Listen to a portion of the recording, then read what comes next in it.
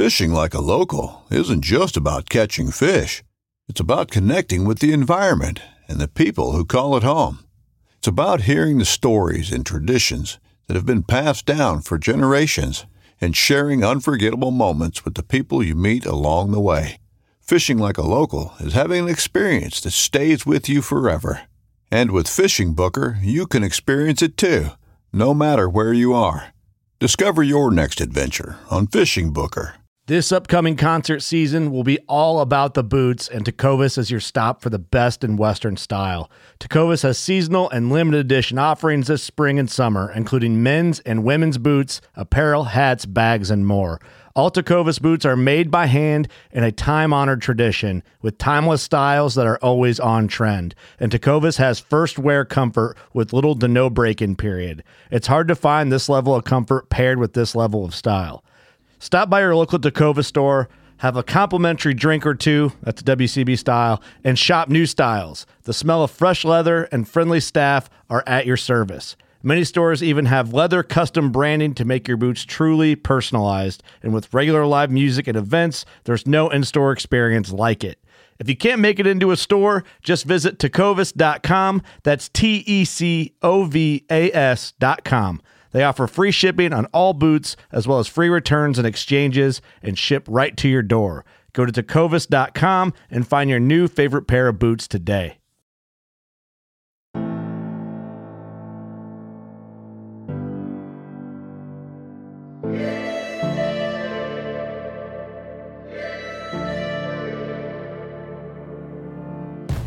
What's going on, you guys? It's your host, Will, coming back for another episode. Field Note Fridays Hunt Stand Podcast, powered by Matthews Archery, elevating the archery experience. So far, we've had quite a few good talks with our guy, Corbin Williams. And on this next episode of this 6-part series on Field Note Fridays, we're going to be talking about having the right arrow to shoot out your bow. We want to make sure you're selecting the right arrow and not throwing Lincoln logs downrange, because it just really doesn't work out that great.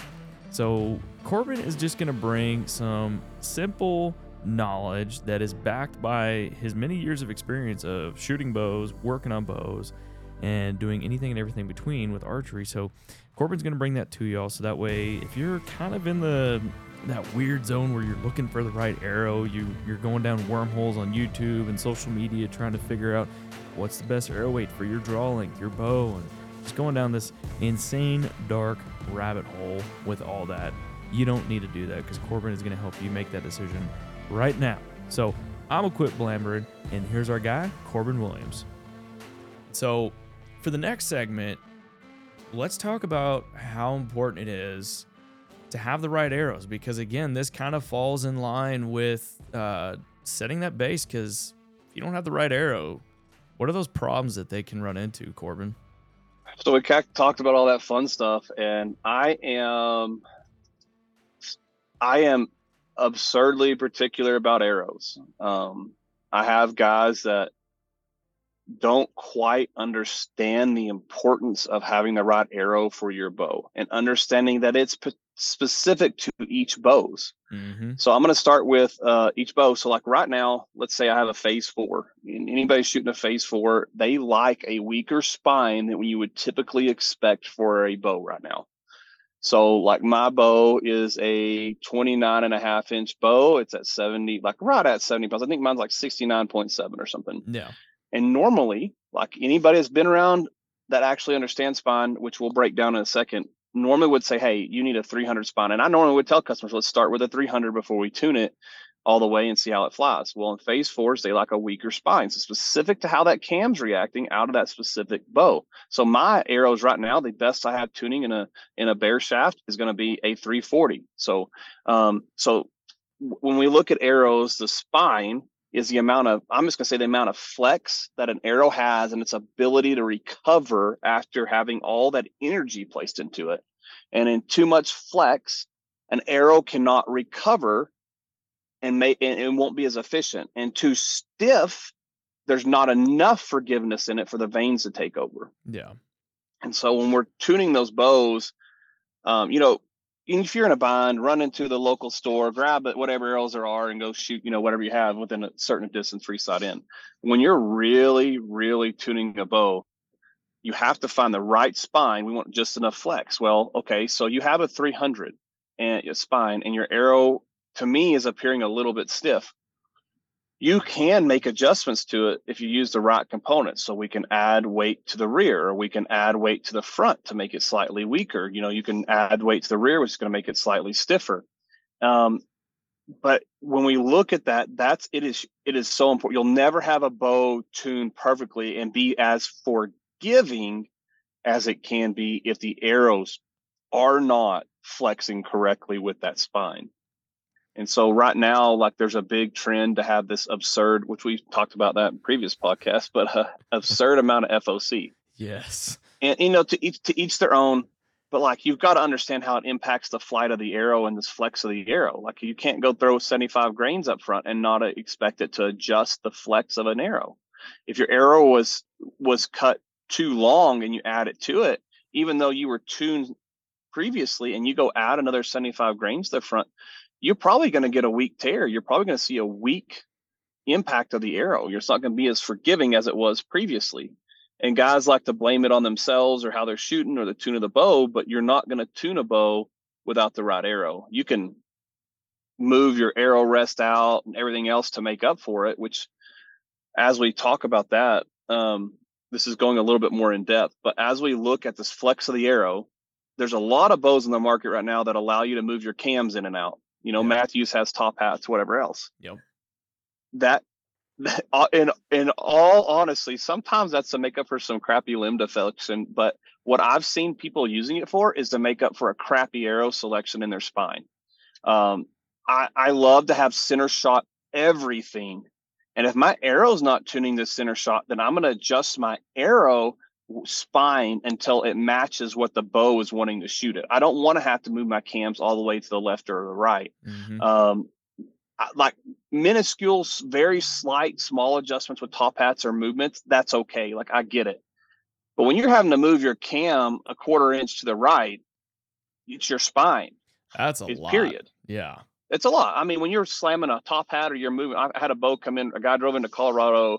From Colorado, he couldn't get his bow tech to tune. And, we got to the point where he did not want to change arrows. And I was explaining to him, like, hey, I just built this arrow. Let's shoot it. We got it perfectly paper tuned and center shotted right off the bat because the spine was right. Well, to keep his same arrows that were way too weak for a bow that was peaking at 73 pounds at like a 30-inch draw length, I had to move his cam all the way out, like where I didn't even feel comfortable with it. Whereas we could have stayed center shotted if we had used the right spine, and everything would have been center and in balance. Mm-hmm. And so spine is that big of a deal. It's huge. With talking about the spine, talk about weight. Okay. A lot of people look at spine, and it's I feel like a lot of people don't take that as importance because they're overlooking it, and they're like, man, I gotta have a 600 grain arrow, or I want to have a 350 grain arrow. Talk about where that sweet spot is that you have seen over the years. I am a big, like, 470, 480 total weight arrow individual. Mm-hmm. I listened to some aerospace engineers that work for one of the aero companies, and they broke down just where you kind of want your FOC for the vanes to take over, which is going to be in that 13 to 15% range. It doesn't have to be crazy, but it allows your vanes to take over the flight of the arrow. So that 460 range, like my specific arrows are like 478 ish. Yeah. And I've got a 50 grain insert outsert, 100 grain head on them. And they fly phenomenal. I'm pretty dang accurate to like a 121 with a hunting bow. And I'm not the Levi Morgans or Aaron Snyder of the world. Like, I'm just a hunter. I like to shoot, and my bow, that arrow is the right weight to get distance. And I've killed 2 elk now with that same setup. But I can hunt whitetail or go on a Arizona mule deer hunt where I may have to shoot 90 yards. But you want the exact right amount of weight that on our website, and you probably have it on y'all's too. There's a kinetic energy formula where you can take your arrow weight and the speed of your arrow and get the amount of kinetic energy coming out that the arrow's making. And we're weird in archery and we say it's a kinetic energy, but it's actually momentum that matters in that. Like what once we hit, how well does the arrow keep going after it makes impact? And you can play with that formula. Like you can take your arrow to find your perfect arrow weight that gets the amount of distance you want and has the amount of kinetic energy you want by playing with that formula. Like, okay, I'm going to shoot this arrow. And okay, so I was shooting 289 with my 486 grain arrow, but I went to a 520 grain arrow, and now I'm only shooting 260. And so my kinetic energy actually didn't increase by increasing the weight of the arrow. It actually brought it down because the speed came down. Okay, well, I wound up being at 460. I got more kinetic energy because the speed came up. And you have to look and like just find the happy medium of where it needs to be for what you're hunting. We have a guy headed for Cape Buffalo this week that we just set up his arrows. We're shooting an 1100 grain arrow with a 300 grain head up front. But his shots are limited. He's like, 20, 30 yards would be absolute max for him. They're wanting to be in that 17-yard range. So we have 3 pins on his sight. Yeah, it's going to hit hard, but he would never use that to come hunt whitetail with us. Like, hey, because they're moving around so much, you don't have as much forgiveness in the arrow.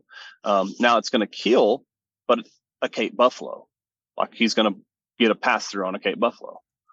But limited distance, it's specific to that animal. But for that 480 range, 470 range on an average setup, let's say 28, 70 pounds, that 480, 470 range will blast through any animal in North America. I'm not going to say to go shoot a big 8-inch expandable broadhead and do that, but like any fixed blade will blast through anything that you want to shoot in that range.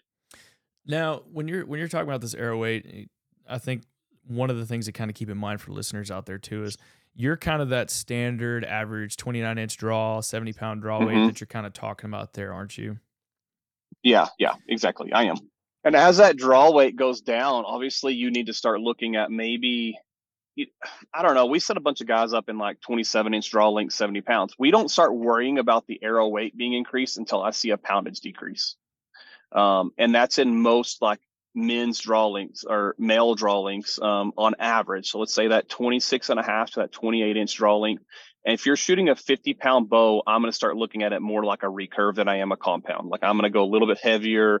I'm going to tell you, big cut on top contact broadhead. We may be in that 480 range with a shorter draw length, slower bow because the poundage is lower than what I have. So you're cutting an arrow. You have to add more weight to make the arrow hit that weight because you're cutting it down shorter. But like on Amy's bow, my wife has killed a bunch of animals, and this year I went too heavy with her arrow. And the reason I'm saying that is she's a 25-inch draw length, 50-pound bow. I went too heavy with her arrows. I was like 440. And what was happening is if she shot her 20-yard pin at 23 yards, it was way off. There wasn't enough forgiveness in that. So we actually had to go back and lower her weight of her arrow to where we were seeing a little bit more, where she could get more shots with her 20-yard pin, because the difference between 20 and 30, I forgot how many inches, but it was absurd when she was shooting that 430 grain arrow.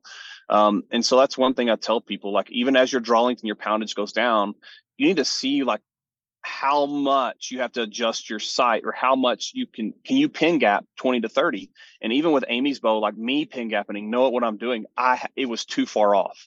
Wow. So I wanted to close her pin gap, so I went lower weight, and she still got passed through on all like 4 animals she killed this year. And so I went heavier, but it was a mistake. I had to drop down. I think we wound up being a 3 something. I forgot exactly where it was. And she did great. But that 440 was too heavy for her because we had too close of pin gaps. Yeah.